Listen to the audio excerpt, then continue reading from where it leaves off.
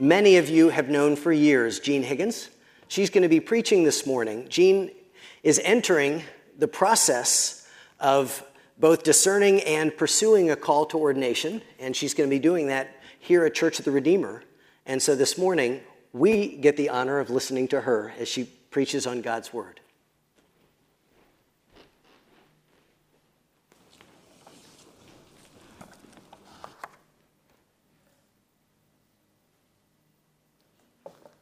Pray with me.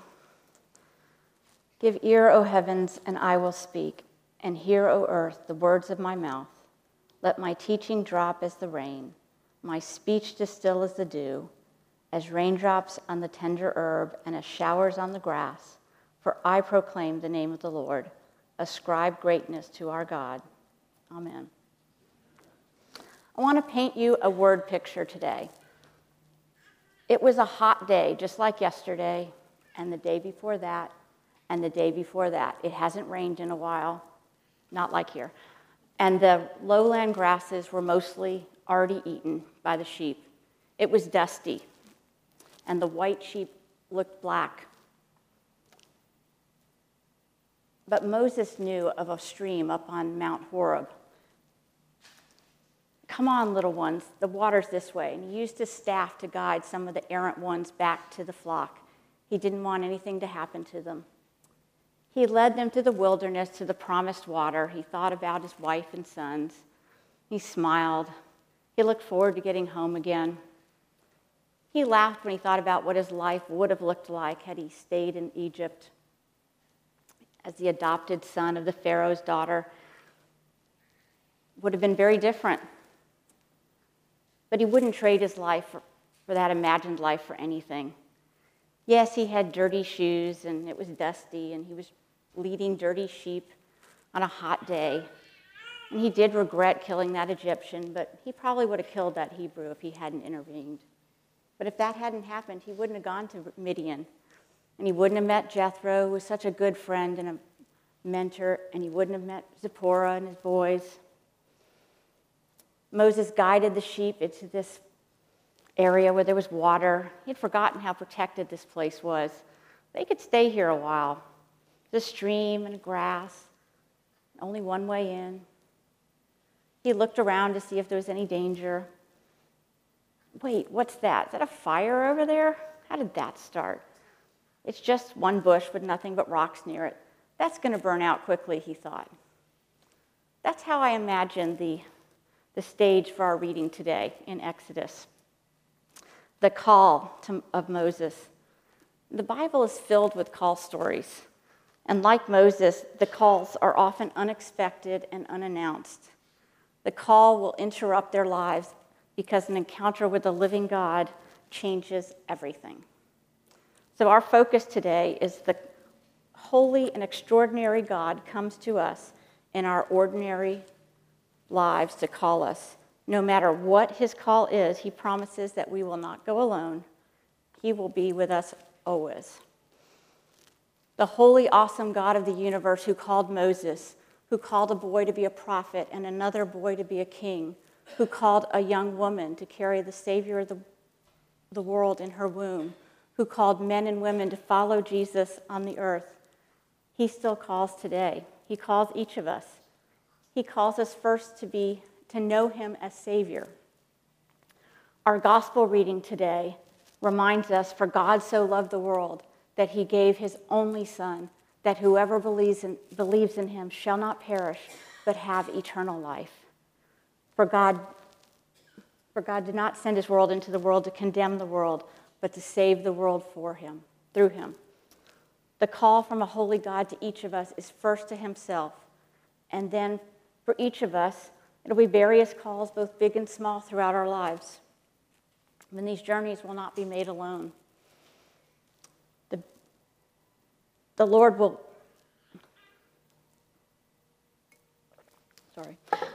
be with us, and he will send fellow workers with us. And the work of the kingdom will not be done alone. It may be done by individual peoples, but it will not be done by individuals. We are all bound together and must work together as one body to function. But of course, the goal isn't just to function, right? It's to grow and to thrive and bring in a great harvest. Amen? And it starts with a call to each of us. Moses and Joshua were called. Mary and Martha were called. Peter and Paul were called. Bill was called. Most of you were called. 23 years ago, God called me to follow him. I was 28 years old. I was already married. I had a toddler. And for those of you who are doing the math in your head, that does make me 51. If you were making a list of people a list of people who were most likely to be called by God, I wouldn't have made that list. But God doesn't see people the way we see people. But God, that's my favorite phrase in all of Scripture. And we lose a little of that in English because we don't start sentences with conjunctions in English. So often in the English translation, that's dropped. But God is all over it in Scripture. If I were going to write a book about my life, I would title it, But God. Because I can see that throughout my life. But God had another plan for Moses. But God had another plan for Mary. But God had another plan for Paul. But God had another plan for me. But God has another plan for you. There wasn't a burning bush, and I didn't get a visit from an angel. But like Moses, like Mary, like Paul, and countless others, I had my life interrupted when God called me to follow him. And that's true for all of us. Because God doesn't see people the way we see people. God didn't see Moses as an entitled rich kid who committed a brutal crime and then ran away to avoid the consequences. He saw something different. He saw a Hebrew Levite boy who grew up in a speaking Egyptian without an accent, who knew the Egyptian culture and the Egyptian customs, who certainly knew the Pharaoh personally because he grew up as the adopted son of the Pharaoh's daughter. He did kill an Egyptian, but it was probably he probably did it to save the life of a Hebrew. It was compassionate. He ran away to Midian, where he spent 40 years learning what it meant to lead as a shepherd. He learned humility. He learned how to be a father and a husband. He was perfectly positioned for the call God had for him. And whether we are called to serve in the church or within our families or communities, wherever we're called to serve, God will use our past and present in our future. Even our failures and our disappointments are training grounds for the Lord's future. Don't get discouraged in today. It's only in looking backwards that we can see how far we've come and what the Lord has done in the journey. If Moses had gotten discouraged in his 79th year, deciding that revolutions don't happen in the lives of old people, he would have missed what God had for him in his 80th year. Nicodemus says in the reading today, how can a man be born again when he's old? Nicodemus didn't know yet that God can do anything, that that's entirely possible when the Lord is involved. It's always possible. So Moses, he's at work in his regular routine when God gets his attention. So let's look at the passage. Open your Bible to Exodus 3, starting at verse 2. If you didn't bring your Bible, it's in the Pew Bible on page 46, I think.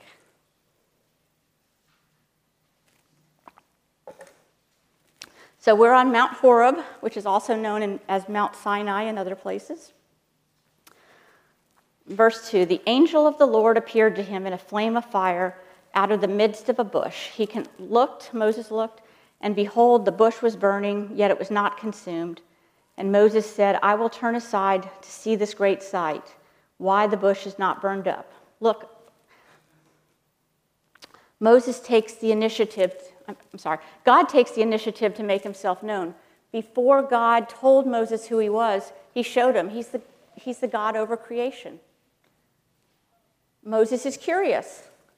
The burning bush, which in and of itself isn't unusual, but one that doesn't burn up, that just stays burning, that doesn't dim, that's unusual. It's something to investigate. It's a place where heaven and earth meet. The Irish sometimes call those thin places where the veil between this world and the eternal meet. Fire and bush are part of the natural world, but a bush ablaze that does not burn up is not natural. It's an apocalyptic image. So when the Lord saw that he doesn't turn aside, God called him out of the bush, "Moses, Moses." And he said, "Here I am." The sovereign summons, like Abraham or Samuel. Here I am. It could be a readiness to submit or obey, but it could just be, "Yep, what do you want?" A few verses later, when the Lord outlines what he wants Moses to do, Moses is more reluctant, but initially he seems ready to obey or listen. Of course, I would listen if a voice called, "Gene, Gene," out of a burning bush. I mean, most of us would probably do that. Kind of a no-brainer there. Then the Lord says, "Do not come near. Not one step further, Moses. Take your sandals off, for the place on which you are standing is holy ground." And he said, "I am the God of your father, the God of Abraham, the God of Isaac, and the God of Jacob." And Moses hid his face, for he was afraid to look at God. God is holy, so the land where he will be is holy ground. It isn't the bush that's holy, but the ground. And the word holy means set apart, distinct, separate, unique. And the concept of holiness here, it's a passage to giving the divine name, which is done a few verses later. It marks the place as holy. Moses will return to this mountain later. Well, this mountain is called the mountain of the Lord in verse 1. To Moses at this point, it's just a mountain. But this place will become the mountain of the Lord. This is where the law is given later. Moses returns here. And it doesn't say why he wants him to remove his shoes. Maybe it's a sign of respect or humility.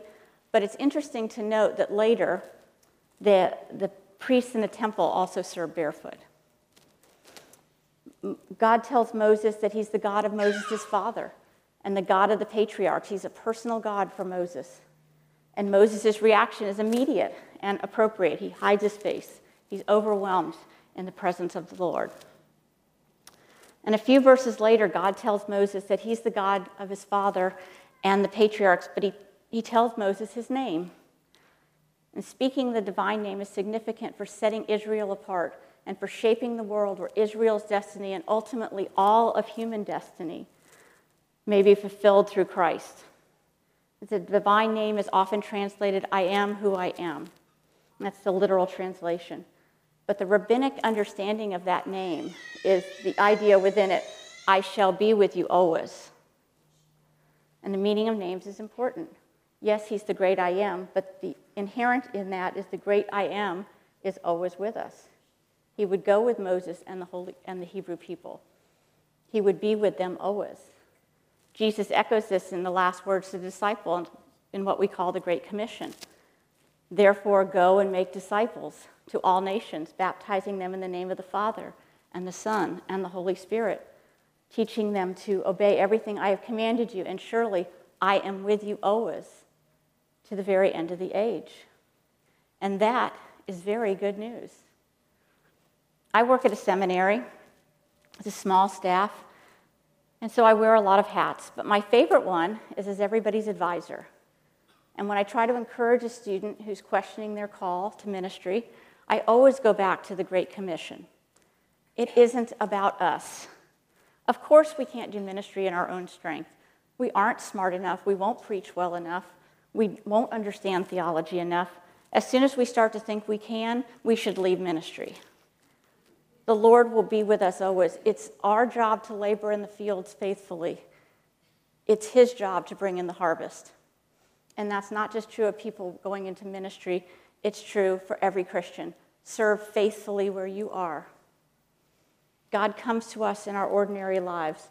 Sure, you might have a mountaintop experience at a spiritual retreat, but you spend a whole lot more of your life in ordinariness. And that's probably where God will show up. Moses was at work. God will probably come where you least expect him. And remember, but God, it implies that no matter what's happening, God has a plan, and it's probably an unexpected plan.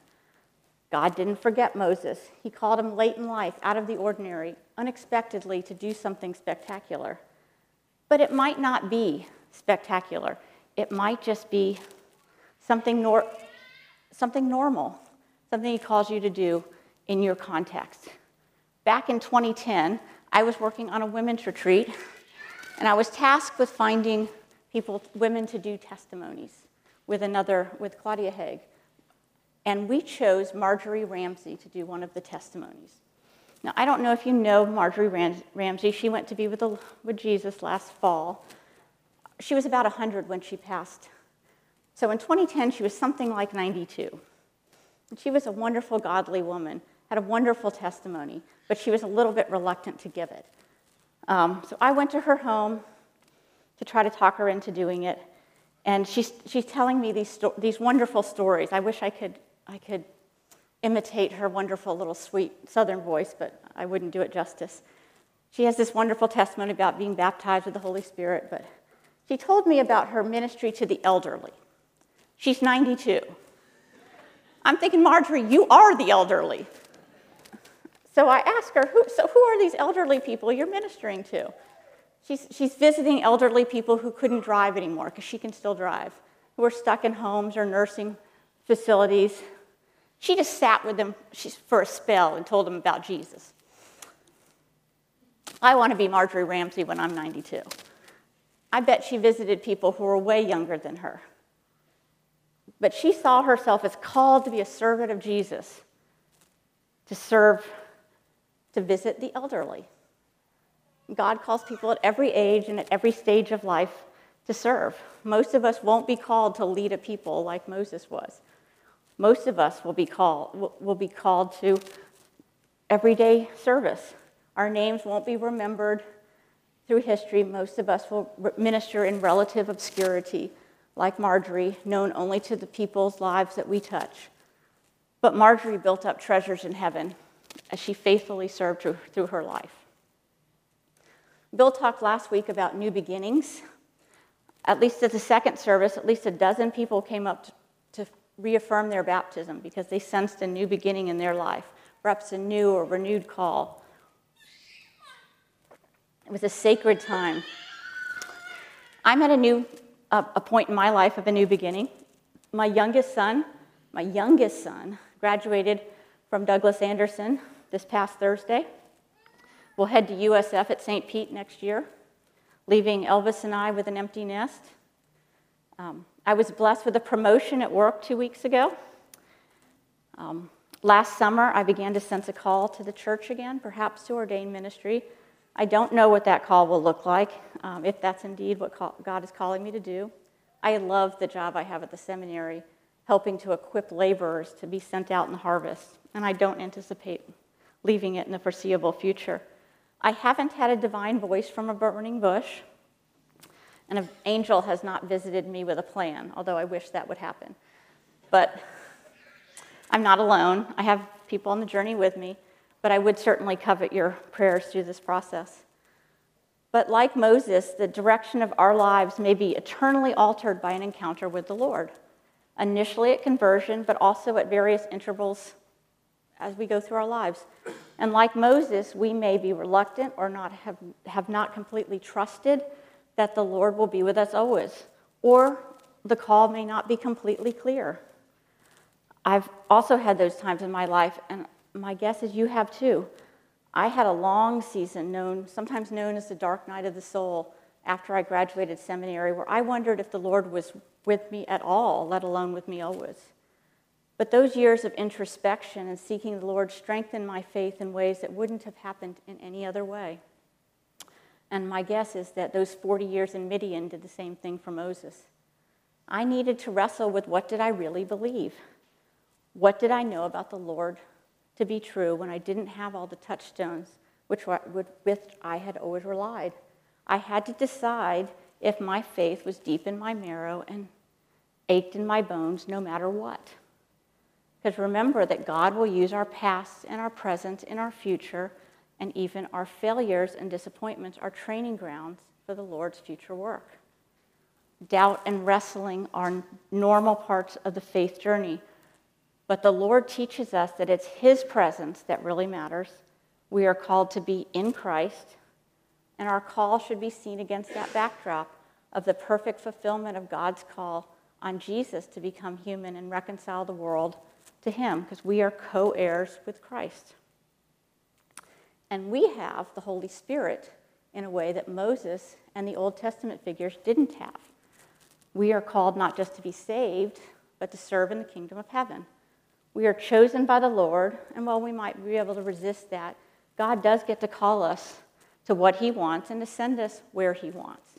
He will gift us with what we need, and he promises that we will not go alone. Honest struggling is often the process that the Lord uses to strengthen us for the task ahead and to grow us for greater challenges. The call on our life will probably come when we least expect it. It might be an ordinary Tuesday where we haven't washed our hair and we're wearing our old shoes, but the call may interrupt our lives in some way. It might be a small way, but it might alter your whole life. Be ready for an adventure with the Holy Lord, and like Moses, our reaction should be awe and worship. This is the Creator God of the universe, worthy of all praise and honor. And the Lord will send other believers with us. We will not be alone. And the good news is how successful we are in fulfilling the Lord's call on our life does not depend on our ability, but on the Lord, who is with us to the very end of the age. Pray with me. Lord, for those who have not yet answered your call to salvation, I pray that you would call them today. Assure them that they will not be alone and you will be with them always. For those struggling with doubt or difficulty hearing you, I pray that they would know with surety that you are near always, even when they don't perceive you. Send a word of reassurance today. I pray for those with a sense of a new beginning that you would make clear the call and surround them with others to journey with them today. And I pray in the mighty name of Jesus. Amen. Amen.